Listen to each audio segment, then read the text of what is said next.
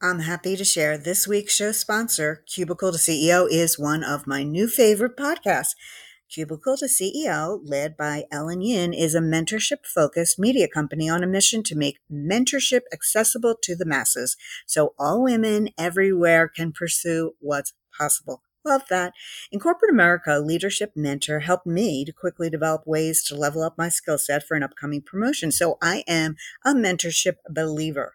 You know, I started a personal brand and began podcasting last year. So I'm sharing this info about Cubicle to CEO with you because I only wish I had known back then about Ellen's weekly show and mentorship programs to guide and encourage me in those early kind of rough days. Her case studies, for example, are both inspirational and actionable. I recently listened to episode 143, which goes into the details of how the fabulous Dr. Tarika Barrett, the CEO of Girls Who Code, recently pivoted during the global pandemic and achieved enrollment increases from 1,600 to 5,000 students. Want to use the best income growth strategies from top entrepreneurs and CEOs, including Ellen herself? You can binge listen to past income reports on Cubicle to CEO today, plus receive free access to your first 10K month masterclass and a bonus workbook by going to our special link, zen.ai/curious CEO. That's zen.ai/curious CEO. Welcome to the My Curious Colleague podcast with your host, me, Denise Fineri. We'll be talking all things consumer relations with a focus on consumer product goods organizations and the brand specialist and analyst roles and responsibilities. So, if you like CPGs like I like CPGs, marketing, insights, and caring deeply for your consumers, well, take a listen. Hello, my curious colleagues, and welcome to the Double Secret bonus question with our colleague, Tom Asher. And the question that we're going to be talking to Tom about is taking a deeper look into his career thoughts on two topics. So let's do the first one. I know, Tom, that early, and we're talking early in your career, you've had some rather non-corporate and more entrepreneurial type roles, and hoping you could share some personal stories from those days. I'm not sure. Are you going to be talking about operationalizing love? Yes, no? and Okay. you pronounced it correctly. It's a mouthful. Okay. All right. Absolutely. Yeah. No. I have to say I'm a bit of a late bloomer in my corporate career. I started that when I was much older, and the first chunk of my life was having my own business right out of college. First built electric guitars for a guitar shop in Berkeley. That was just a blast right out of school. A shop that's still open. It's been there since 1969. So that was sort of the funnest job I've ever had. But then getting into, I had my own business, a clothing company that was a mail order catalog back then when the internet wasn't very strong. And it was clothing and handmade gifts and crafts and folk art, which was a great experience. Learned how to manage people, how to lease a warehouse, how to do payroll, how to build a whole transaction-based computer system to handle credit card transactions. It was a great experience, and I realized how operational that role is, even though it was very creative too. And then worked for Greenpeace and ran their catalog business, which is how they raised a lot of money. So I had merchandise, created all their products, hemp and organic cotton, T-shirts and bags, and all sorts of gifts. It was a big thing back then, the catalog business. And then went on to Esprit. They had a organic cotton and hemp clothing line called E-Collection, which was very, very radical and kind of leading edge in that world back then, and learned a lot about sustainability in business back in the early days.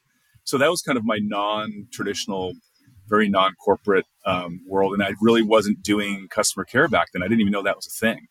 I didn't really know that was a profession you could go into. I was just in business, thought maybe I'd want to be a marketer or sales, or I didn't really know what. So finally, I figured out when I stumbled across an opportunity at Levi's to just start. I started out as a temp there while I was in business school, and quickly got into a supervisor role, helping manage their consumer affairs function. And that was kind of when I realized, oh, this is actually a profession called customer care.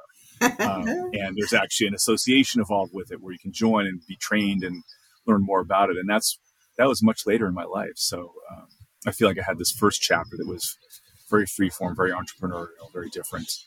And I just kind of settled into my groove and found my passion, which was great to finally discover that. And I realized that I really encourage a lot of people to experiment early in their career and just try something, try all sorts of things, whatever it is, whether it's building guitars or working at a chocolate factory, it doesn't matter. Just do something that's really different and offbeat to kind of test the waters before you settle into what might be a more of an established mainstream track.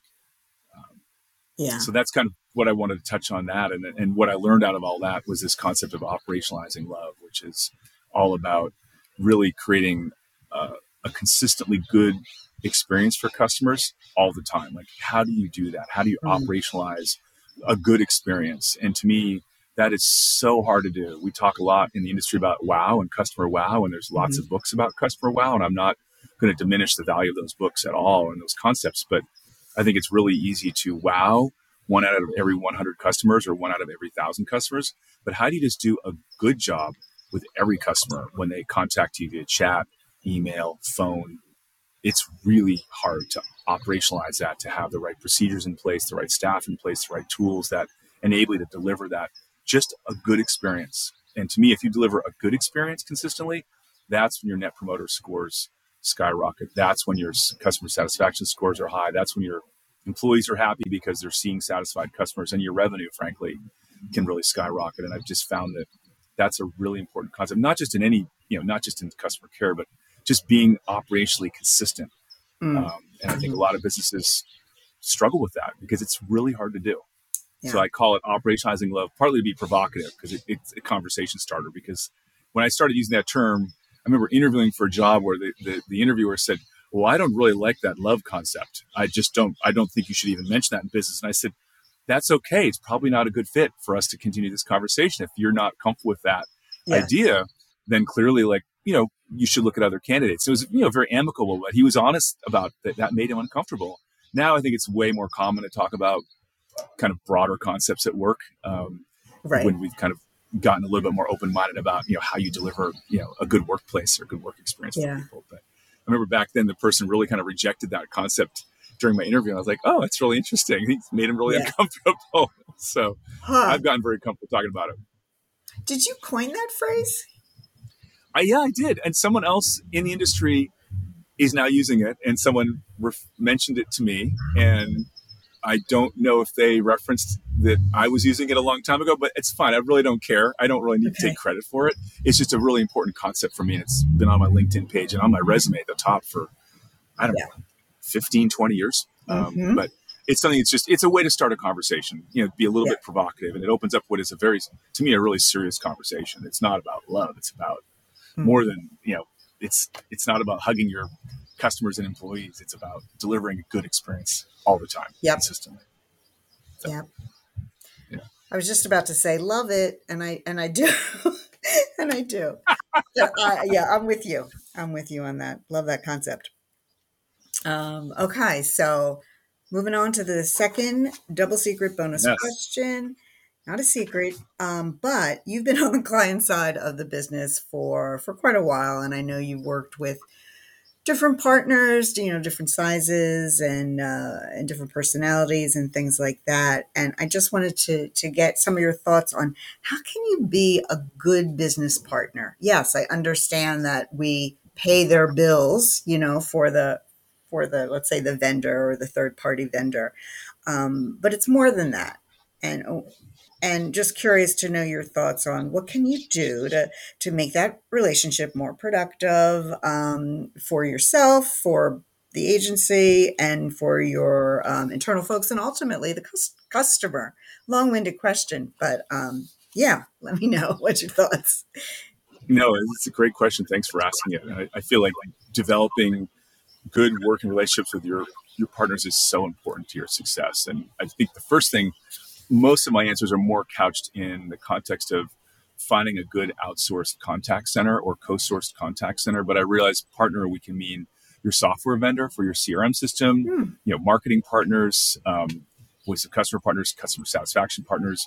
But to me, outsourcing part of your core work group to another outside group is a really big deal. It's a very delicate situation. And so to me, the higher stakes engagements with partners are with my contact center outsourcers because there's so much involved in making that work. It's so critical to your success. So more of my answers are speaking to that relationship, but I think they apply to any vendor you're picking. And to me, you have to be, first of all, ready to outsource. You have to have your procedures, your policies, your standard operating procedures really well documented. So I think your business has to be at a certain maturity level. If you're a startup, early stage, it's really hard because everything's changing weekly, daily, monthly.